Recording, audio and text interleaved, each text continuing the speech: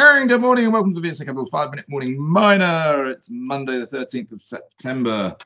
Paul, morning, how are you? How was your weekend?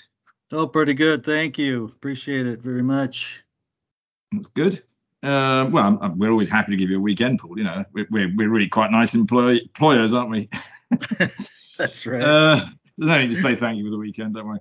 Right, let's kick off. Actually, I'll tell you what I think we ought to just touch base on first is Ferroalloys, because they put out a little RNS today.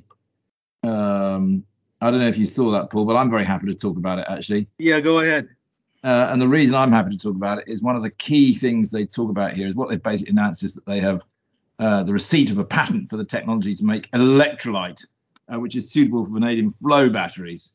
Now, I think anybody who knows me knows that I'm an absolute convert to flow batteries. They are the answer to long-term energy storage, which means the answer to renewable energy, which means the answer to everything. You know, if you look at ITM Power, for instance, that had results today, ITM Power actually cannot produce green hydrogen without renewable energy, and you cannot have renewable energy without energy storage, and lithium doesn't work, but vanadium flow batteries do.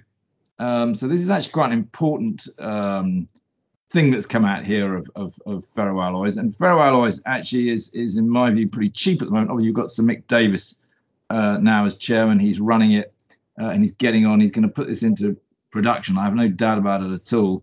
So it's a pretty exciting announcement. And actually, the little strategy, if you were, I would be happy to go long ferroalloys, short Bushveld. I'm hearing a few noises on Bushveld that aren't too good. Costs have got a little bit too high. Anyway, there you go. There's my 2 pennies worth to get you going, Paul. What have you got for us today?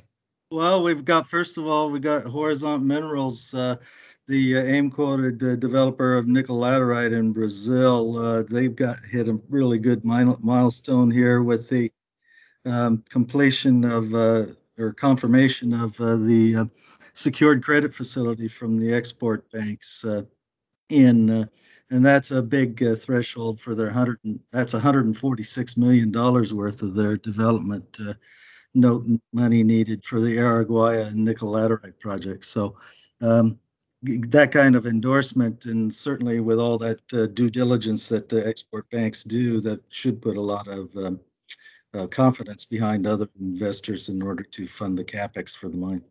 Yeah, we like Horizont. It's good business, and if you want a nickel exposure, it's a good one to have, isn't it? Yeah. Right. What else? You got Afritin had some production. What was that like, Paul? Yes, African's quarterly production update here for Q2. They had a third consecutive month where they exceeded the design capacity of 185 tons, or a target of 180 tons, and with 185 tons this time. And that means they've managed to sustain that, so they're going to proceed here with the next stage of expansion, which is already started here at this point in time. Ended up with also better running time on the processing plant here with 127,000 tons processed of ore during Q2. So efficiency is up, productivity is up, tin production is up, looking all very good. Yeah, I mean, again, that's one where they raised money the other day at 6p, and it's just trading below it, and I can't help but feel that's become a little bit of a hurdle, but it should go higher. I think should be able to go back over 6p.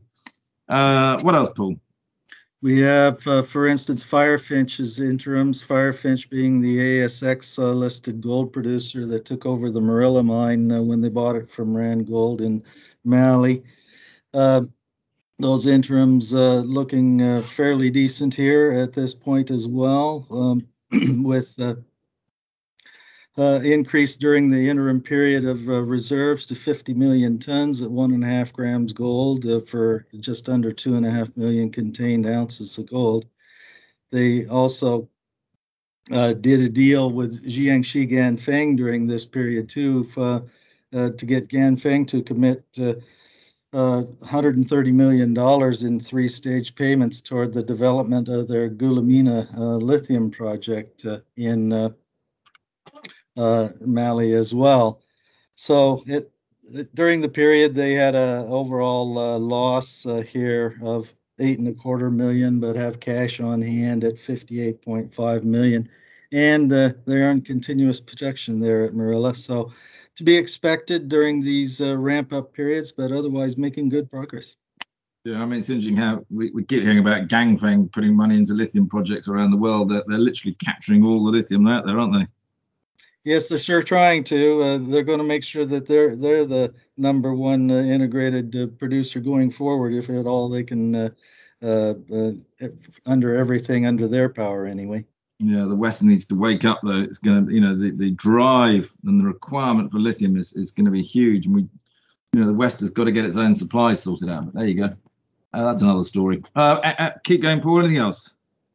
Yes, the little outfit called Bizant, which is AIM quoted, that's had Philippines copper project called Mankayan for a number of years. They terminated a deal that wasn't otherwise going through back in April, and they've announced today that they have a new deal arranged with a firm called, for short, IDM, and Bizant will hold 27.5% of IDM, and the shareholders of IDM will hold the remainder. It's a fairly small commitment deal at this point because the first order of business is to secure again the lapsed mining license on the Mankayan project. Okay. Anything else? That should do it for me for today. That sounds good, Paul. Very good. We'll speak again tomorrow. See you then.